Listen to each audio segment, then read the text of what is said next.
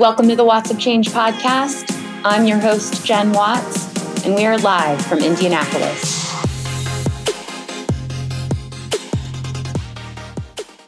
Hello, everyone, and welcome to the Watts of Change podcast.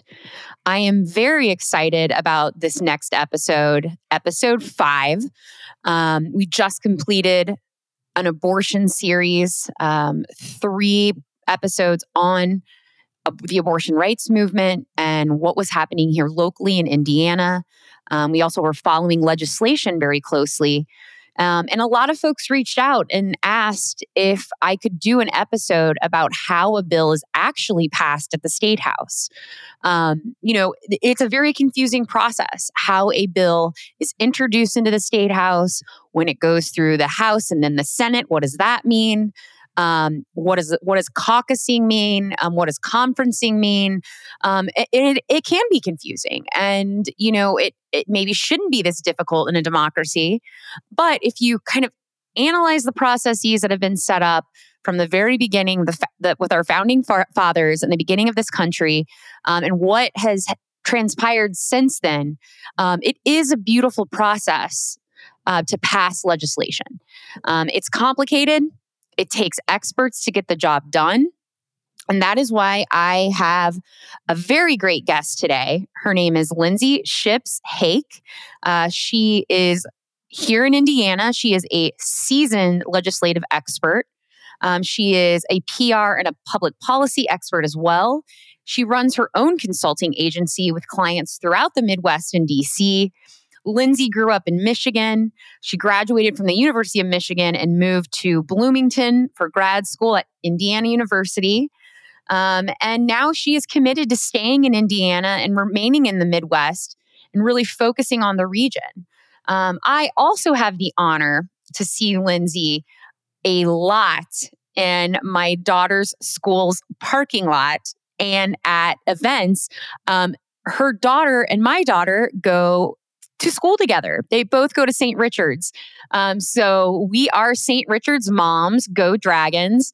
Our daughters are really best friends. Let's just be honest. Caroline and Nora, little peas in a pod when they see each other. They are both beautiful, strong girls. And I love being a mother next to Lindsay. I love being an advocate next to Lindsay. She really was one of the first people I called when I moved to Indiana and understood the legislative process here, what was going on.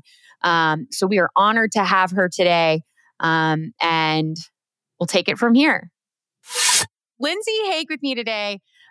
She has been working with Indiana politics and in politics generally for over 15 years, and is sort of one of the first people I called and got to know when I moved back to Indiana, to give me a rundown of what the state of politics were in the state at this point and the state of politics happening in the Indiana Statehouse.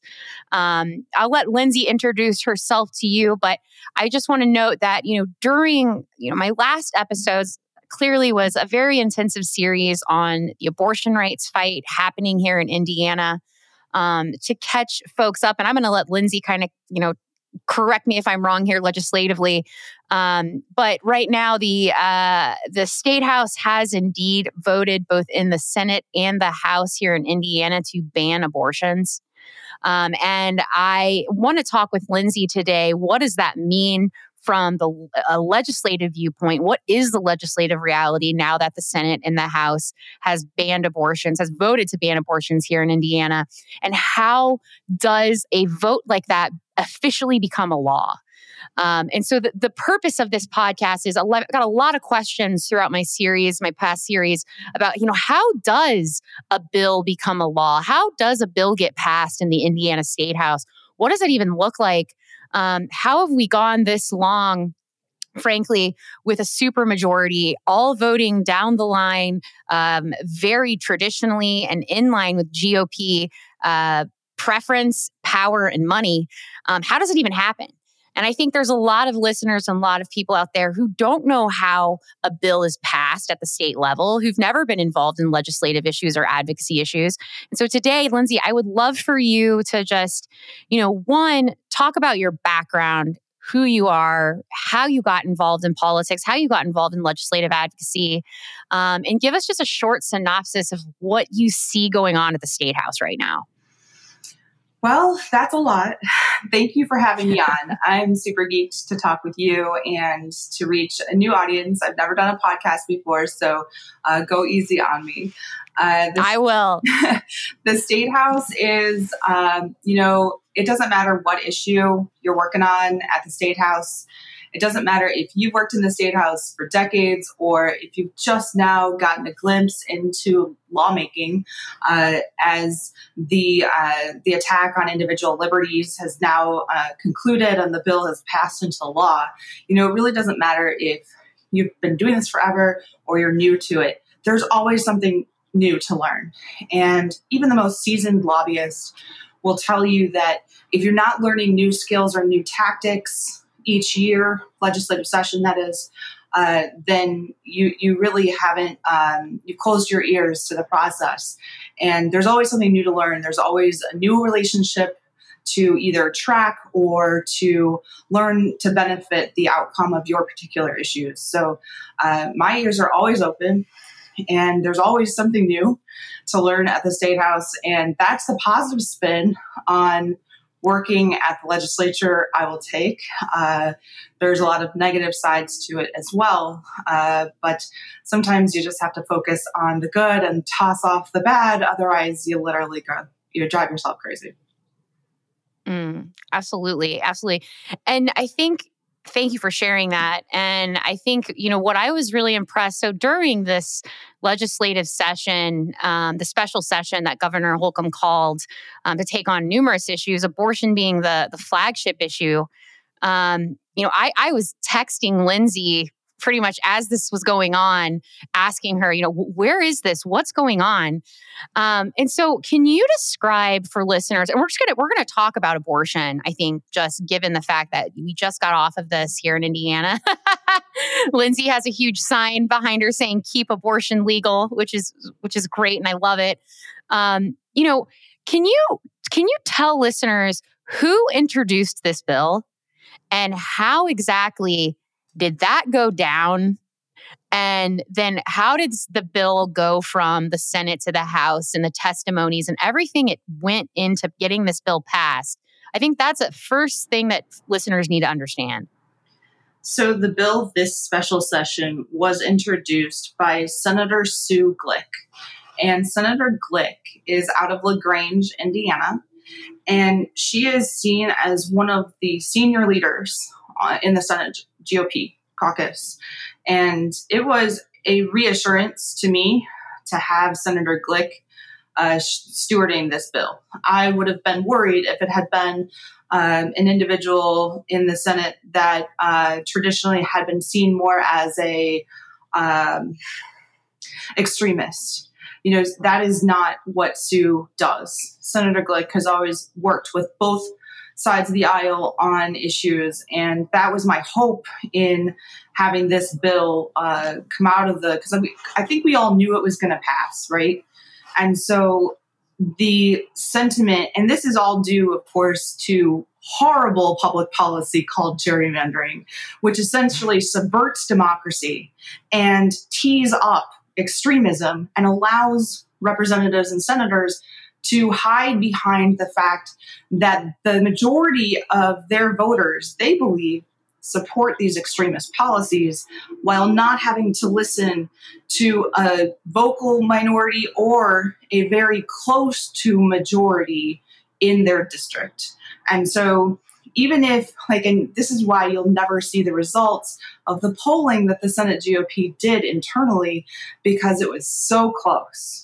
It was so close. And in some districts was way heavier towards leaning to preserve the right to abortion and individual rights. And that was not talked about because folks knew the answer. And so they are essentially taking a huge risk to believe that gerrymandering will protect their districts from accountability. And that's one of the really tricky parts of this. And one of what I believe will be an outcome come November. And as a result of these consequences of making this decision. Now, over in the House, the bill was sponsored by Representative Wendy McNamara, and she is from Evansville. And these are obviously both women, GOP, standard bearer Republicans and I think Representative McNamara, I almost said McNamara. Sorry, that's not your name, Wendy, I promise. All good. The only wacky I remember is Wacky Jackie, who, God rest her soul, we're laying rest today up in Granger. And I'm still so torn up about the loss of Representative Walorski. I think everybody knows I was no big fan of her policy, but I will tell you that she was just a terrier for food and nutrition programs in a way that we needed in the House of Representatives. And it will be really big shoes for anyone to fill, no matter who leads that caucus, whether for Indiana or whether for the nation. But those are really big shoes left to fill. So I will miss Wacky Jackie 100%, and so will the nutrition community. But back to the Indiana House, Representative McNamara has been on the scene at the Statehouse for a decade now, and her work to preserve not only the exceptions in this bill, but to also limit the crazy that went into this bill, I think should be noted. Now, that said, while this bill could have been way worse, I think we also have to remember that the bill is a total on-out abortion ban unless you meet these rape and incest exceptions. And that, for me, is really troubling because not only is it a stomping of individual liberties and rights, but also a sign that, given the state of Indiana's negligence really in funding public health and sex education, there will really be no way to move past this in a reasonable way that puts Indiana women and Indiana girls and folks who can get pregnant. Won't happen. And Lindsay, that's something that I think when I first came to the state, and I remember we had lots of discussions. Like when I moved back, I had this sense of hope. I mean, maybe call it naive, call it just was energized to be home. But I am absolutely floored at how, I hear statements like this all the time. It's just not going to happen. It's just not going to happen. Like, we're not going to get that passed, the sort of like the bill, anything we've introduced, frankly, gerrymandering, et cetera. Sure. Nothing is going to happen. Yep. How do Republicans in this state keep such a stronghold, in the state house? Clearly, we talk about gerrymandering and that they have a stronghold on all of these precincts across the state. They've had it for decades. They've had it for centuries, frankly. How do they keep that stronghold in that state house and keep everyone aligned and voting the same way? I think that's actually changed, especially in the past 4 or 5 years even. The political dynamic in Indiana has changed exponentially in the past decade. I mean, 10 years ago, we still had a large number of legislators voting to preserve marriage as a man and woman. And that obviously has completely, the change, of course, has come in the viewpoints of the legislature, which have been either, the radical folks who are just like, stay out of my bedroom, and then which is now somewhat center, is to stay out of my business. Who I marry is my business and not yours. And that's now a central thematic point. And that was not the case in 2007, 2008, where you even had some centrist Democrats voting against these policies, and HJR 3, and I think it was 09. Forgive me, this is ancient history now. But we were lobbying Democrats on that bill as much as we were lobbying Republicans. So the way that this state has changed in the past 10, 12 years, and even more so in the past 4 and 5 years, and that's only 2 elections ago on the Indiana House. That's 1 election ago on the Senate side. And because as we learn more about our legislature, the House of Representatives is up every 2 years, and then the Senate every 5 years. But not everybody is up for election at once in the Senate. it's 25 senators at once and then the other 25 senators. So it can be, they switch off.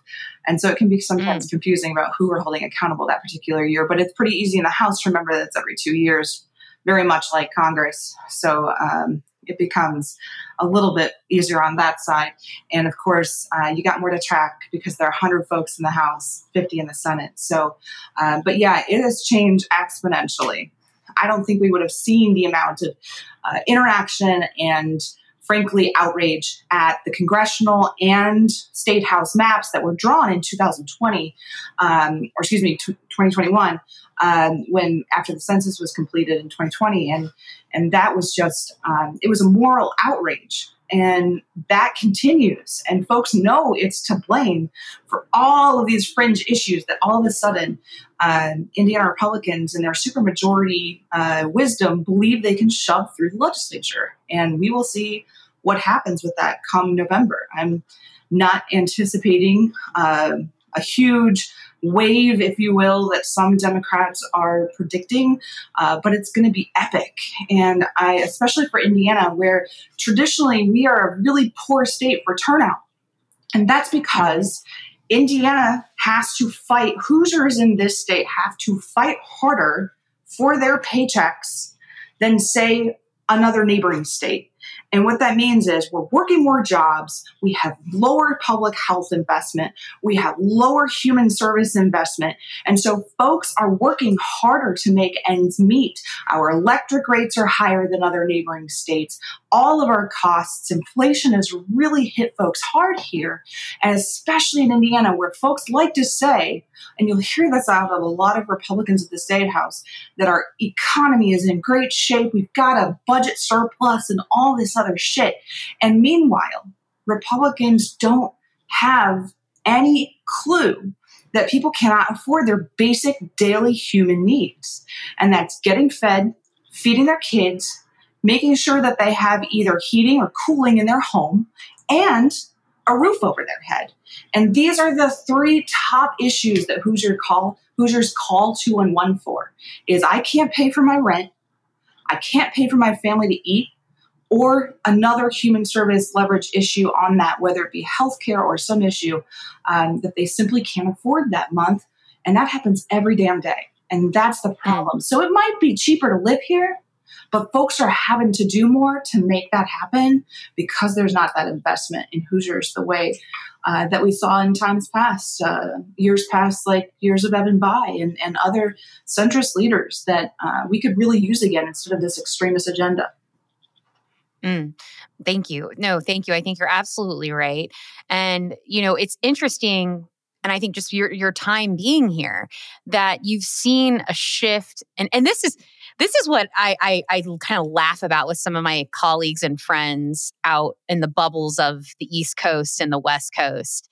It's when you can get a bit of 25% of our state house to just move a little bit to the center, that's a win for us. Yeah. That is a win. That's what we're up against. 100%.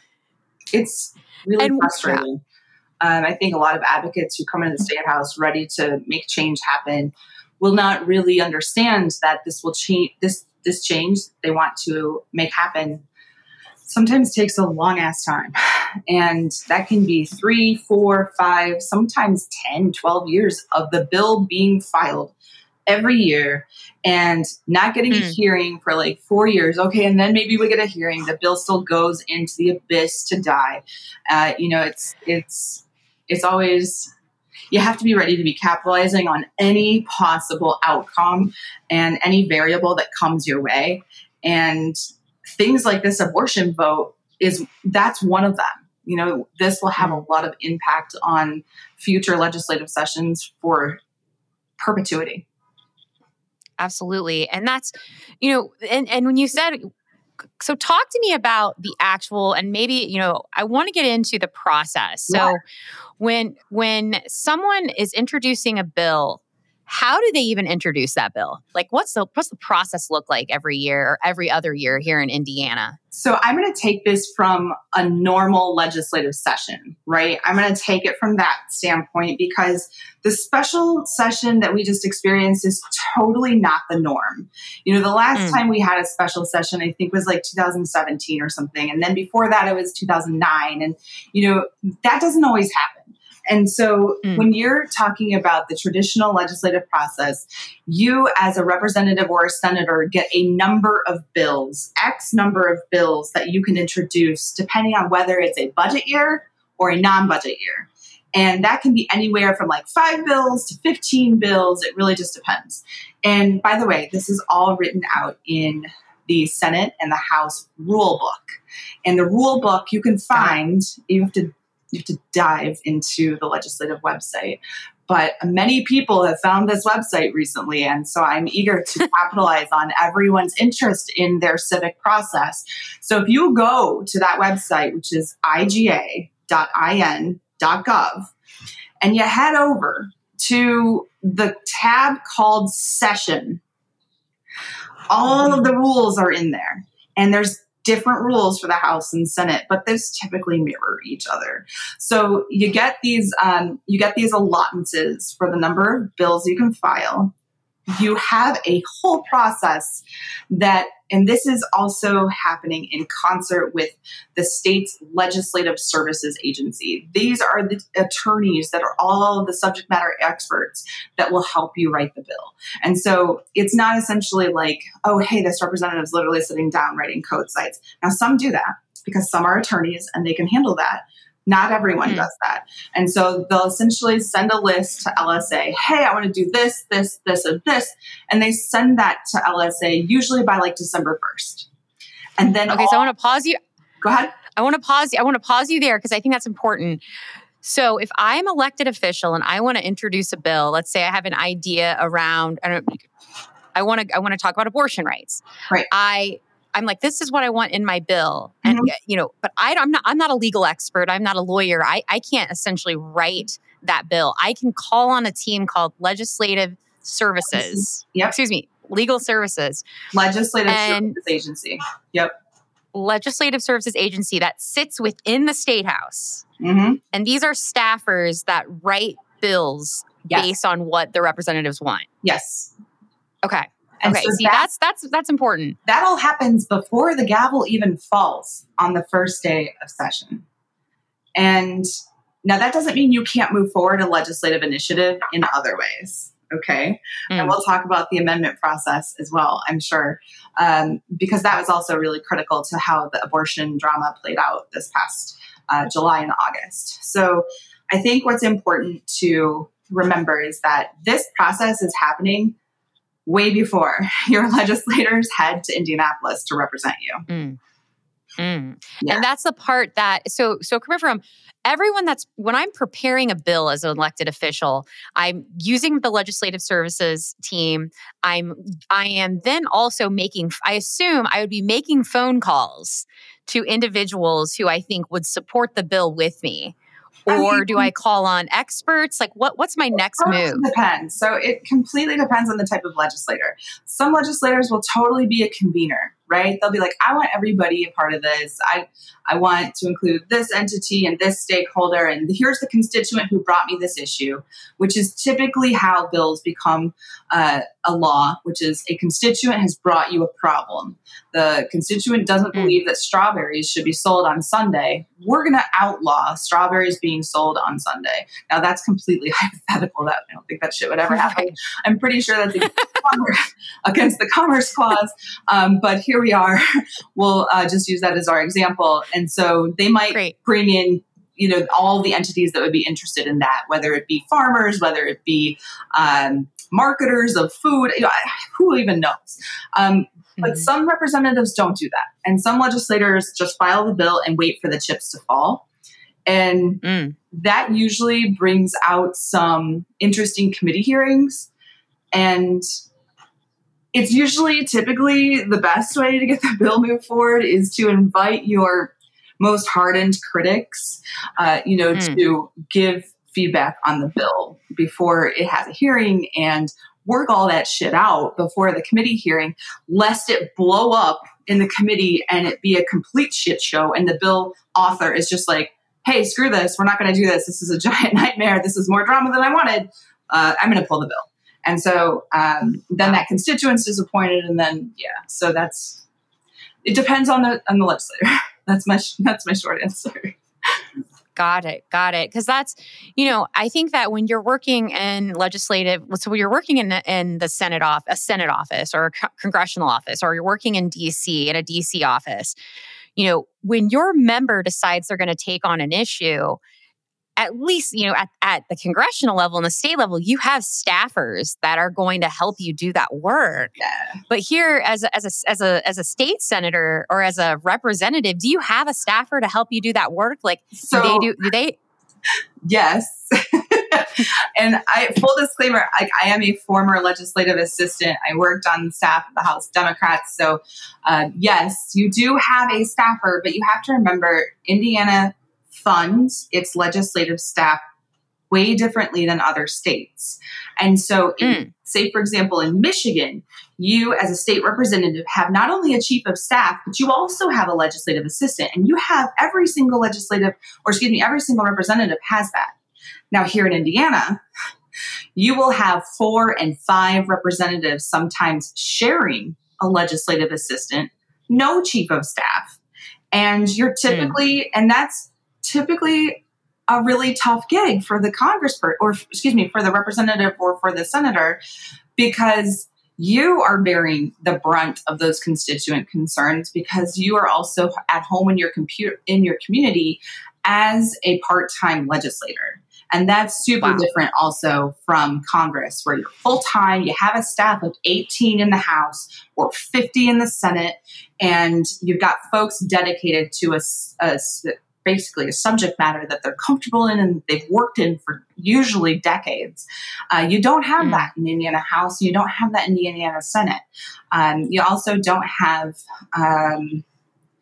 you really don't see a classic, you don't have the environment where a legislative staffer in the State House everyone's underworked, everyone's underpaid, everyone is overtaxed. And so you've got less people doing more work. And it really creates a tough environment for those legislative staffers. That being said, in Congress, you have committee staff dedicated on either side of the aisle to researching each of these issues that come before the committee. You don't have that in Indiana. There's no budget for that. There's no committee staffers. You, as the LA, if your representative is a chairperson, you are doing the legwork for that. And that's more. You're not getting paid for on top of your work as a legislative assistant. What was the decision behind that? Why? So I'll be honest. So when I worked at the State House, I was the director of policy for the Department of Education. Again, not working for any representatives, but I worked very closely with our legislative director to prepare our legislative agenda, every year. And I got to tell you, so you would think that as, the superintendent's office, if a member was going to write a bill about education, I would be trying to get in touch with their legislative assistant. You'd think I'd get a call back. And it's not that I demanded a call back. I felt bad for the guy. I felt bad for the legislative assistants. I knew that they were underwater, but it was so hard for me to even influence a bill as a policy director in the Department of Education, because I couldn't even get a hold of anyone, or they took maybe 15 minutes to meet with me, 30 minutes max, to write some notes down. The representative would, with their staffer, who write some notes down in a half hour, and that was it. That was all they were going to get briefed up on from the Department of Education. Yeah, that sounds about it. Who's decided that? Who's deciding that? I mean, it's certainly up to, I don't know who put those funding. That's a question for the legislative leadership, as to what their request is every year through their budgets. And if it were me, I would have, a staffer for everyone and allow folks that opportunity, so they have literally a full-time dedicated person to answer the phone for my constituents. I mean, that's a lot of people. And that's when you have, here's the tough shit. When it's harder times for Hoosiers, those phone calls increase exponentially. And so when I was answering phones, it was right 2008, 2009, 2010. It was right as that drama that was unfolding with the two biggest states dealing with the automaker bailout. It was really, really tough. And so I had just come off the trail from Michigan, and I knew Indiana was one of the largest states that of automotive components manufacturing. And so I knew immediately that it was going to impact Indiana in a way that Michigan had already started to see when I was on the trail. And then in November 2008, it essentially, when I returned back to work at the Indiana Statehouse, and then I was like, these phone calls are going to start any minute now with people getting laid off and not getting enough work, and they're going to need food, and they're going to need help with rent. And those phone calls go up like crazy. So when you have tough times like we are right now with inflation, with the cost of every human need that we have, whether it's electric bills, whether it's your gas bill, what have you, that is automatically transferring over to the shoulders of these legislative assistants by taking all of these phone calls. They are literally your direct representative and your first point of contact. And that ends up being a lot to burden. And that's one of my questions. And, we will eventually get to the next step of filing, of getting the bill. But I'm very curious about this process where you can influence how a bill is written or influence the legislative team on a particular wedge issue, whatever it is. Because here it is, when, the ACLU, Planned Parenthood, and Women Forward.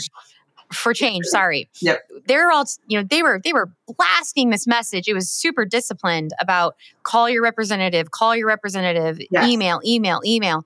Who's getting those calls? And is it really influencing? And does it matter to make the call? Because a lot of people feel like they're not getting heard. 100%. And so there's also, it's really frustrating too, because sometimes you'll see when you're driving phone calls into the State House, sometimes you'll get really frustrating messages, which is the governor has turned off his phone. The governor's not answering messages right now, and the voicemail is full.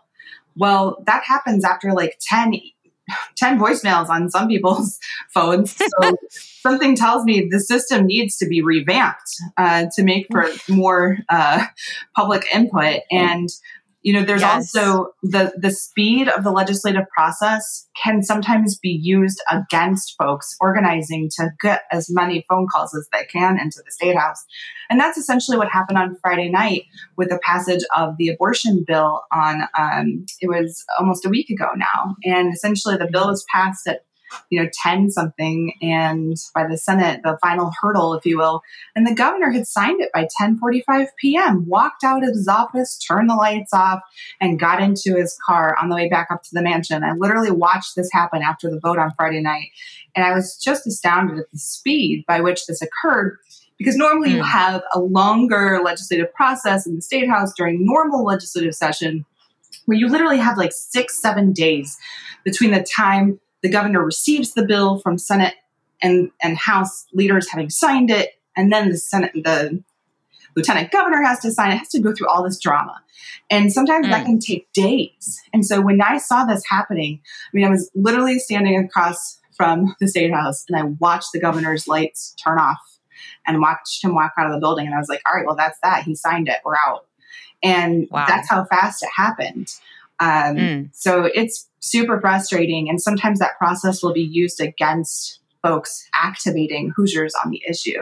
That's essentially what happened on Friday. But normally during the legislative process, you have more time to gather those phone calls.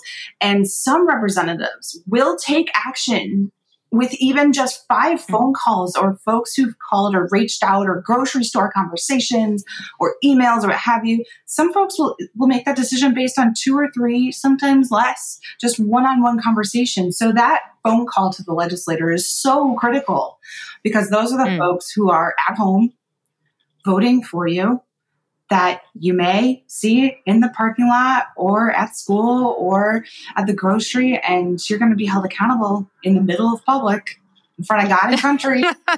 And you're going to have to say, oh, I voted the way you wanted me to because you told me about it.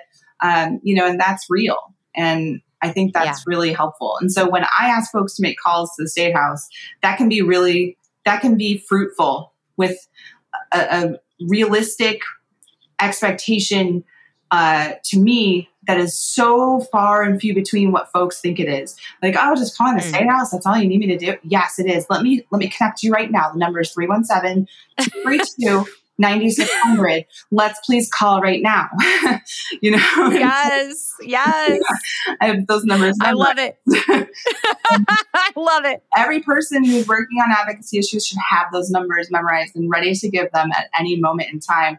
Of course, the dawn of social media changes all of this. And with the click of a button, you've got these amazing opportunities where you can generate phone call after phone call or email after email after email. And sometimes they even shut the state system down because they're generating so many comments, which is just amazing. And that happened earlier in the legislative session in 2022.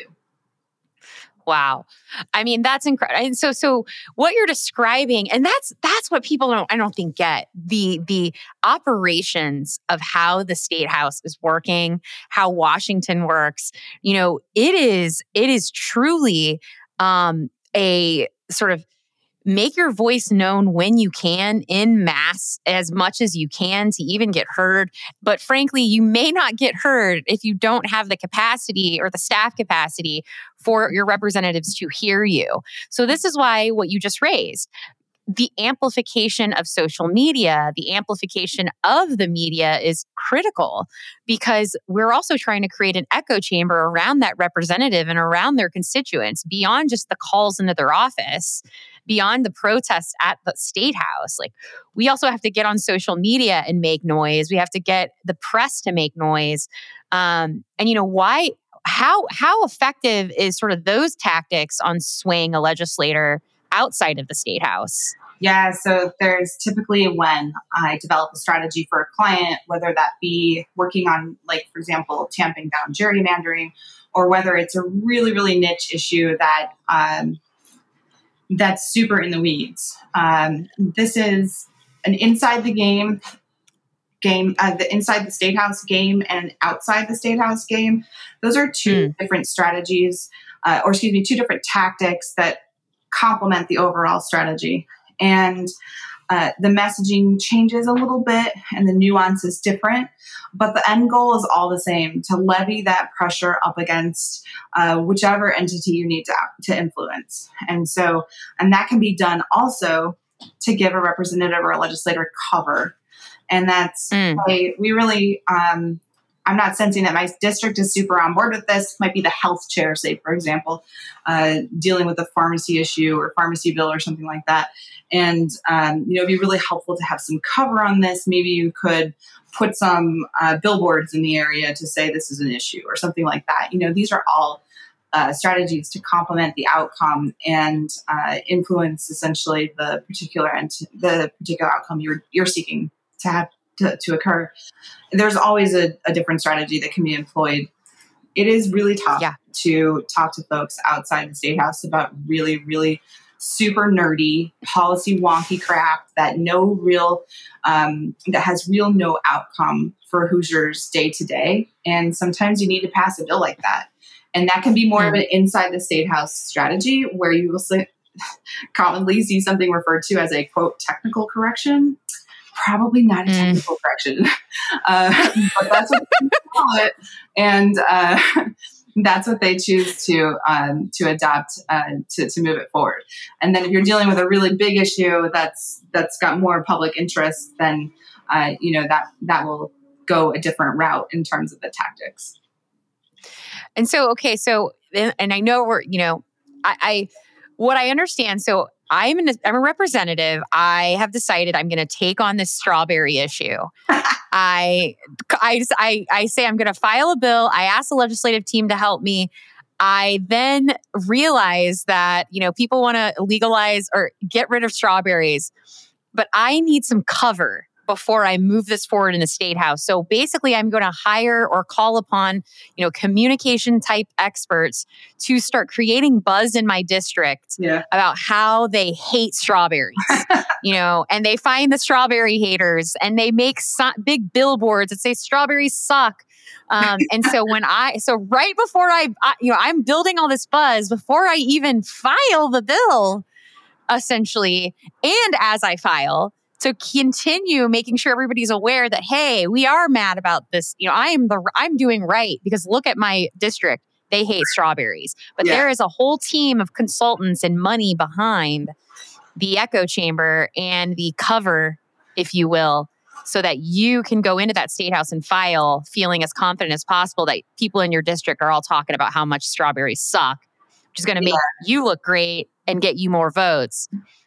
So I go in, and where do I file the strawberry sucks bill? So you go to, after your legislative services agency attorney has completed your bill, and whatever convening you have done, it meets their expectation. So if you've got the Strawberry Council, which I don't know if that's a thing, so I'm speaking hypothetically. I don't know if this I literally don't know. This is all hypothetical. This is all hypothetical. 100%. It's a fake case. If I get a call from a strawberry lobbyist, I'm going to be pissed. So this was and we have to worry about those things. I don't think people understand. Like, you have to kind of live your life like everyone's watching you, and you can't say one wrong thing or you're going to hear about it. 100%. So this is for the sake of all of our interested listeners on how a bill becomes a law. We are hypothetically discussing a bill that would essentially not criminalize. We're not going to talk about criminal provisions, but it will not allow the sale of strawberries on Sundays. And this hypothetical bill would then be filed at the clerk's office. And the House of Representatives clerk's office, this is not your Marion County clerk. This is not where you go to vote, or this is the House of Representatives clerk's office. And so this is a entity inside the House of Representatives on the third floor where you go and you get a stamp and a bill number for your bill. Then that means it's officially filed. And you have to do that within a set time as prescribed by the House and Senate rules in the legislative session. And sometimes in short sessions, that will be 5 days after the session has officially started. And in longer sessions, it can be longer than that, maybe a week or so, 2 weeks or so. And so after that happens, then you will see your bill populate on the state website. And if you recall, I spoke about that earlier. It's iga.in.gov. And you can head on to that website and click on session and go see your legislation. And there's a shit ton of it. And it can sometimes be really fun to read, especially after a few drinks. So, and I'll leave it at that. How many times have you and I texted each other just cursing after we both have their drinks when our kids are in bed? We have our mommy drinks. This is actual work for me. So I will sit down and read all the bills. And this is what lobbyists will do, or any advocates working on an issue in the State House. You must read the bill. If you have not read the bills that you are charged with either tracking, following, or working on, you have to read the bill and you have to read it again. And then you have to read it again and again. And this happens throughout the whole process because the bill can change at a series of events throughout the legislative process. So right before the committee hearing, the bill is going to be as introduced. Then after the committee hearing, the bill can be completely changed. And so you'll need to read it and read it and read it again.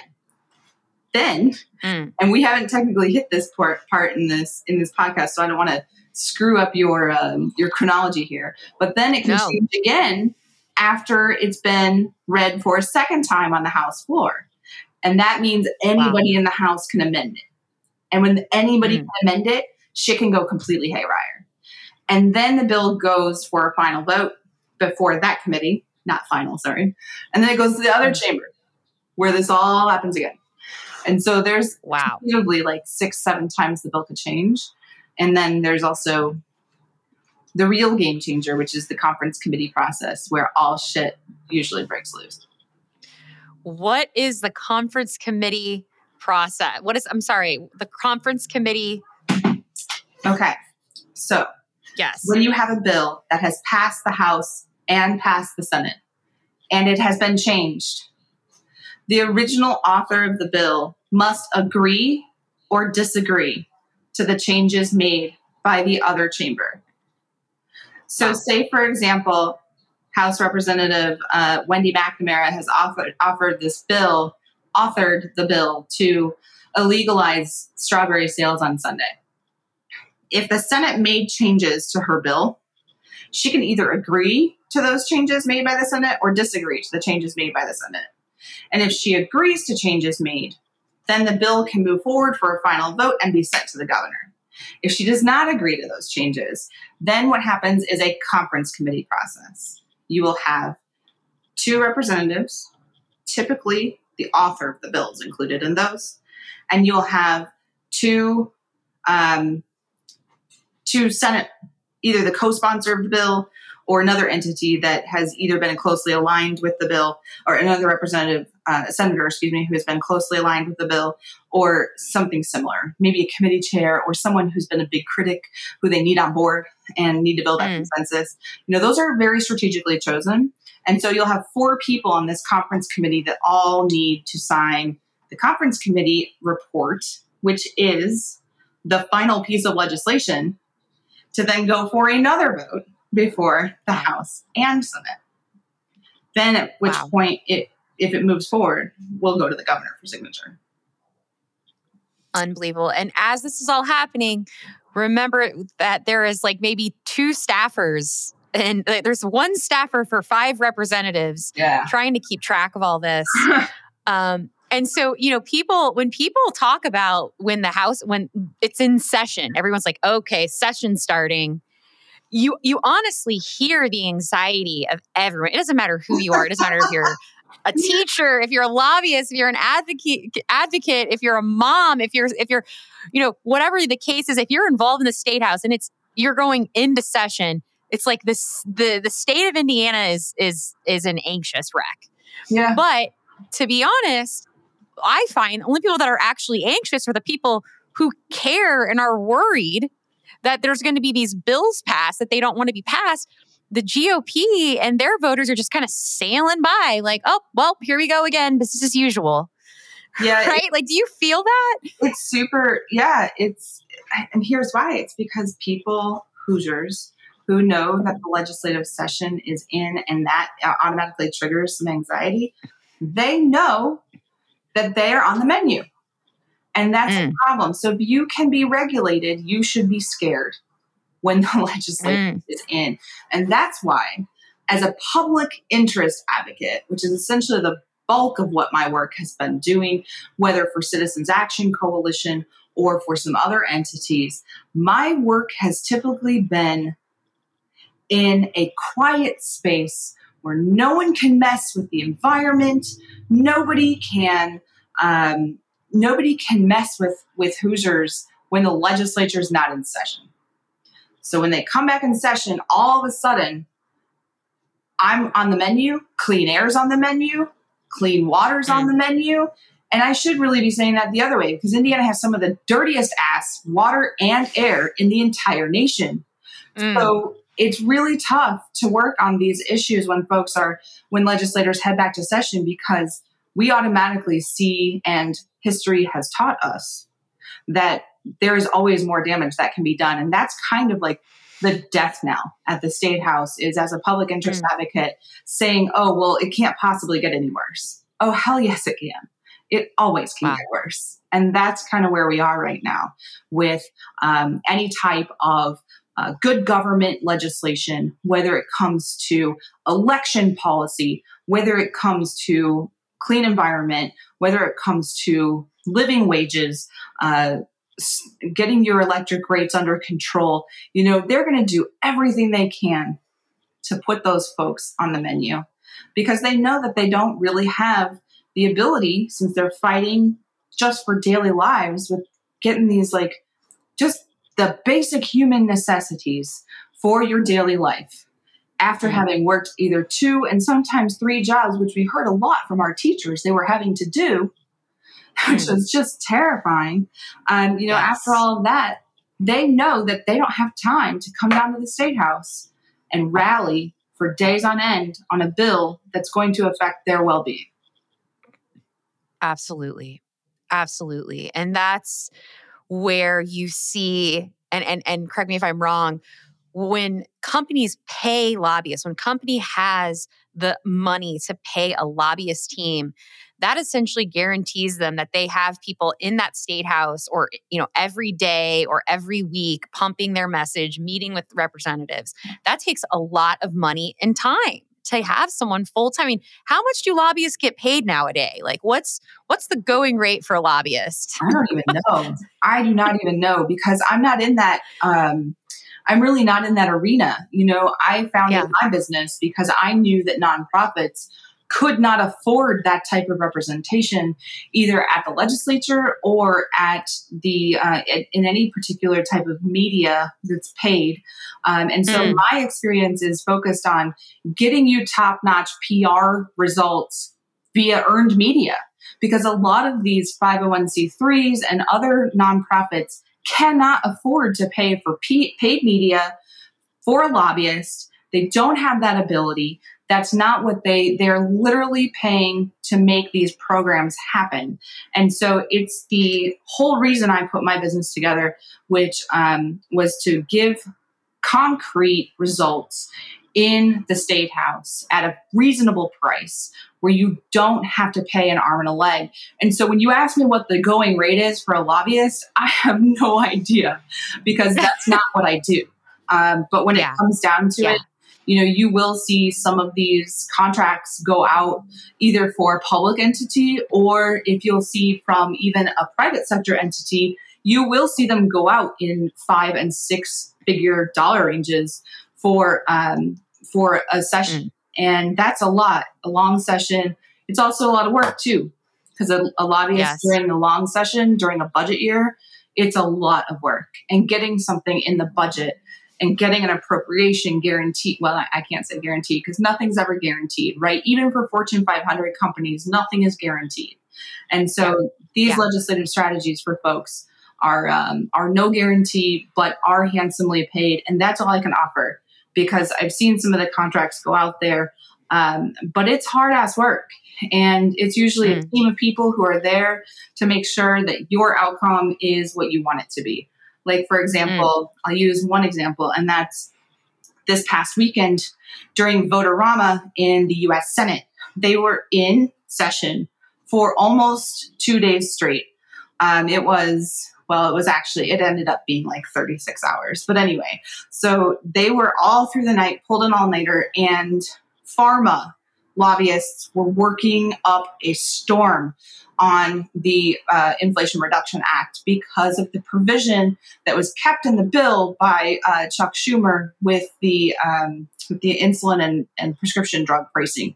And so when that was kept in the bill and not removed, despite the Senate parliamentarian ruling that it was that wasn't cool to keep in reconciliation, they decided to keep it in a great move.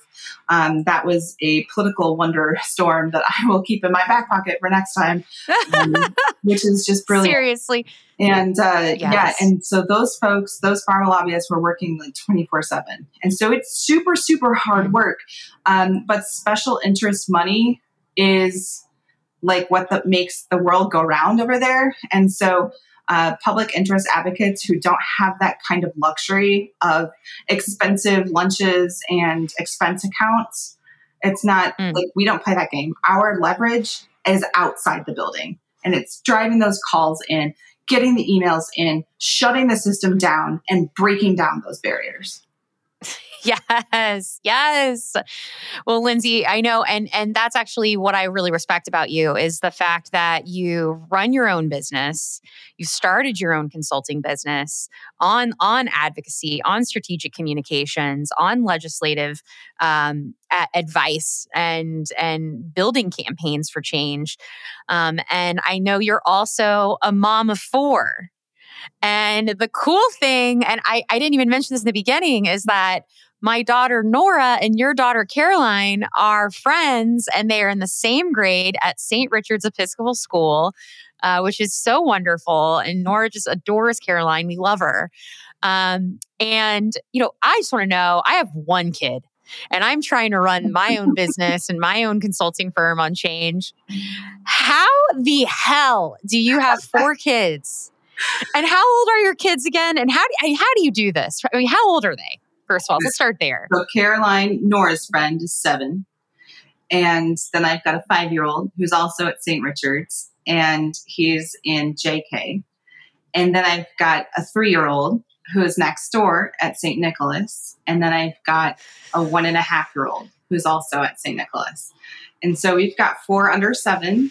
And I'm frequently the Democrat friend who has more kids than anyone else I know. And I'm fine with being that person. Yes. All of my kids have accompanied me to the Statehouse at one time or another for either a hearing, or there's many funny there's many funny scenes that I recall, including Catherine puking on me in the middle of environmental affairs. That was awesome.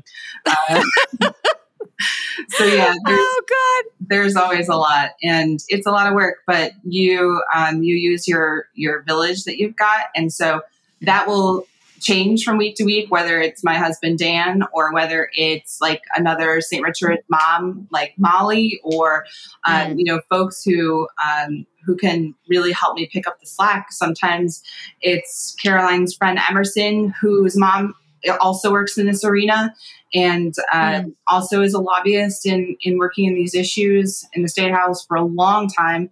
And sometimes they're like, oh, I don't have a committee today. Sure, I can pick up Caroline last minute. No problem.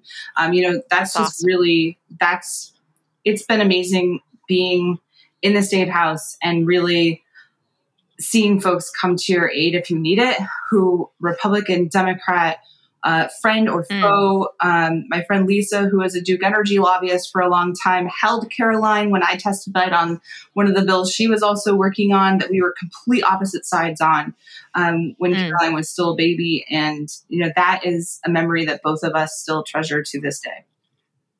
That's amazing. That's amazing. And I love that. And I'm here for you as well. I want to help as much as I can and hang out with Caroline and take her to the pool. I'm a single mom, but I'm 50-50 custody. So I have a lot of flexibility, but also hell yeah, I rely on that village as well. I feel so lucky, to have you and to have the St. Richard's families and this community that we have. And I got to be honest, as much as we shit talk and we're frustrated with the Indiana politics, what's amazing about living here is everyone chips in. Everyone helps each other, no matter party. And there is this sort of Midwest village that's why I left DC. I was like, Jen, you're leaving DC? You're going to one of the most reddest states in our country. What's that about? I was like, well, there's a village there. I can't explain it. People work really well together. I don't know if people are complacent in many ways. I don't think that's it.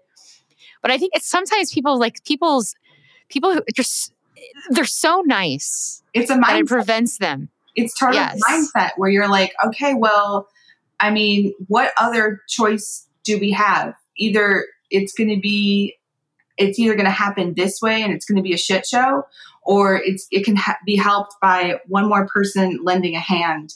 And to be honest with you, I see that a lot.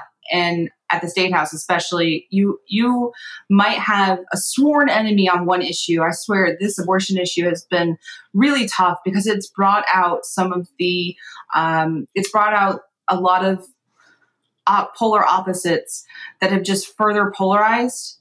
And during legislative session, you have more issues you're working on instead of special session where you're dominated with this one issue you were tasked with doing, which was inflation, but ended up being abortion. And so when you're in a traditional legislative session, you've got so many more issues. And so you can be the complete opposite on one issue. And then the next bill you're dealing with, you are friends on this issue. And you have to chalk it up to Hoosier pragmatism and shutting up and towing that line so you can get something good passed. And then you can go back to hating each other in 5 minutes when you're working on another issue you don't agree on. But you have to be friends on the next thing or your shit won't get passed, because this just happens to be one issue that you and this Republican or you and this progressive Democrat have somehow found a way to agree on. And you're like, oh, okay, we can do this. Let's do this. And like, we may not agree on this issue and be fighting like cats and dogs, but we're going to get this bill passed and we're going to go to the bill signing together. And the governor's going to be like, oh, I'm so glad y'all worked on this. And you're just looking at each other like, we did it. We did it.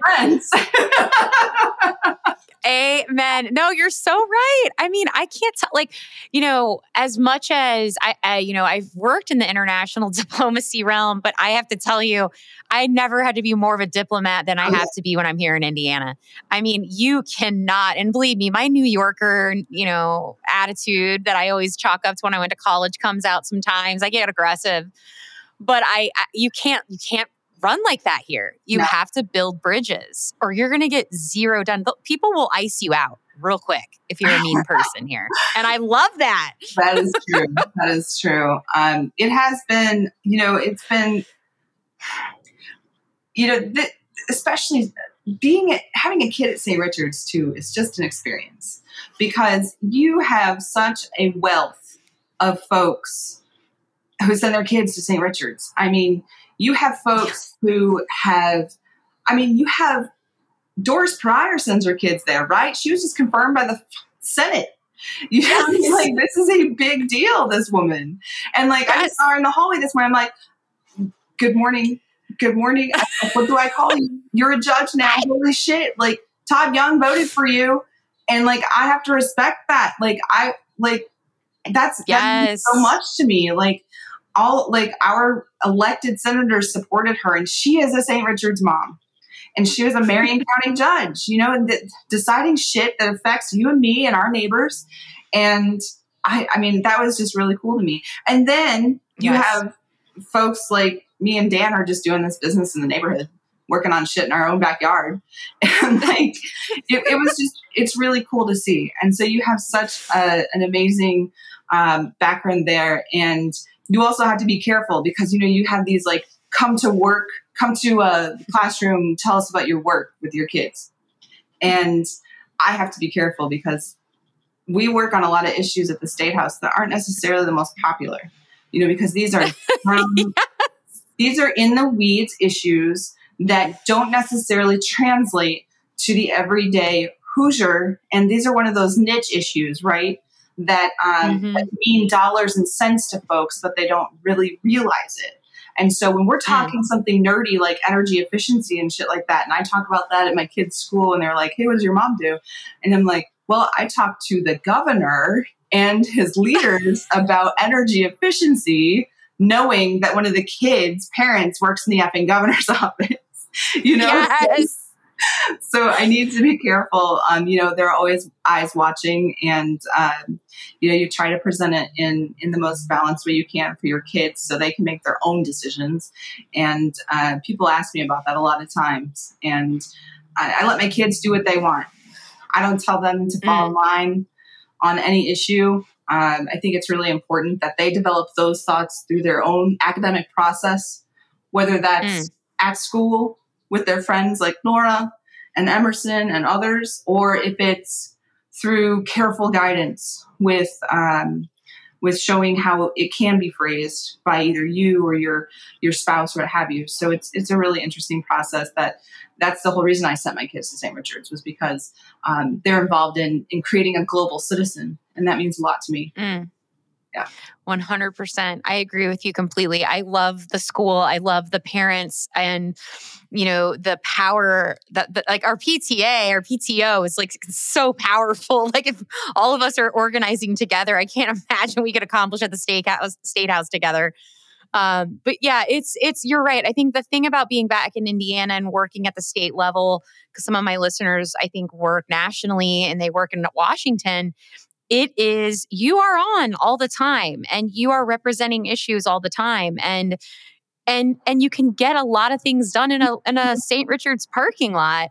And that's the cool thing about it, is that the speed at which you can get things done because it's smaller is wonderful. That being said, I do feel like sometimes there's more work because we don't have the resources and we have to keep churning and burning quickly. And if you're not paying attention to legislative issues at the state level, you will miss one in the blink of an eye or in the night. Like, what? That just passed? You have to keep a pulse on things so much quicker than you do in Washington. It's true. It's right. And it's like, I mean, people don't realize, you mean, you're like, for me, it's more action, which I appreciate in many ways.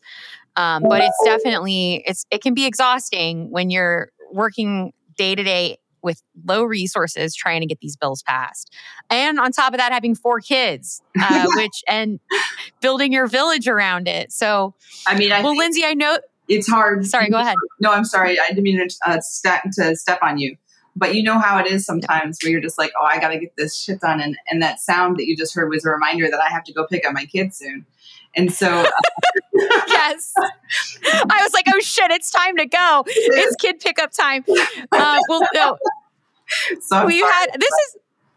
It's all good. I feel like this is the beginning of many episodes that I want to have with you. You are sort of my go-to legislative expert here in Indiana and also, frankly, nationally. I know you're following everything. So I just want to personally say thank you so much for what you're doing and the business you've launched, being a consultant and all the work you've put into Indiana. Like, I just want to personally thank you. I don't think you hear it enough, maybe. I see what you're doing. I see you as a mom, and anything I can do to help you and support you is all I want to do. And I think we're the future generation. We're the future leaders of this. I mean, we are the leaders now, but we are going to keep working together. And so I'm just honored to have met you and have you part of my village. And I love your family. So, thanks again, Lindsay, for coming on. And we will definitely hear from you again.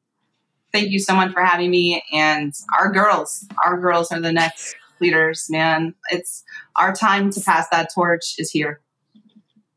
Amen to that. Amen to that. And there's a picture I think that's going to go down in history of Caroline and Nora playing Old Maid, the card game Old Maid, in front of the Statehouse during the abortion rights protest. It was classic. So I'm going to frame that and keep that forever.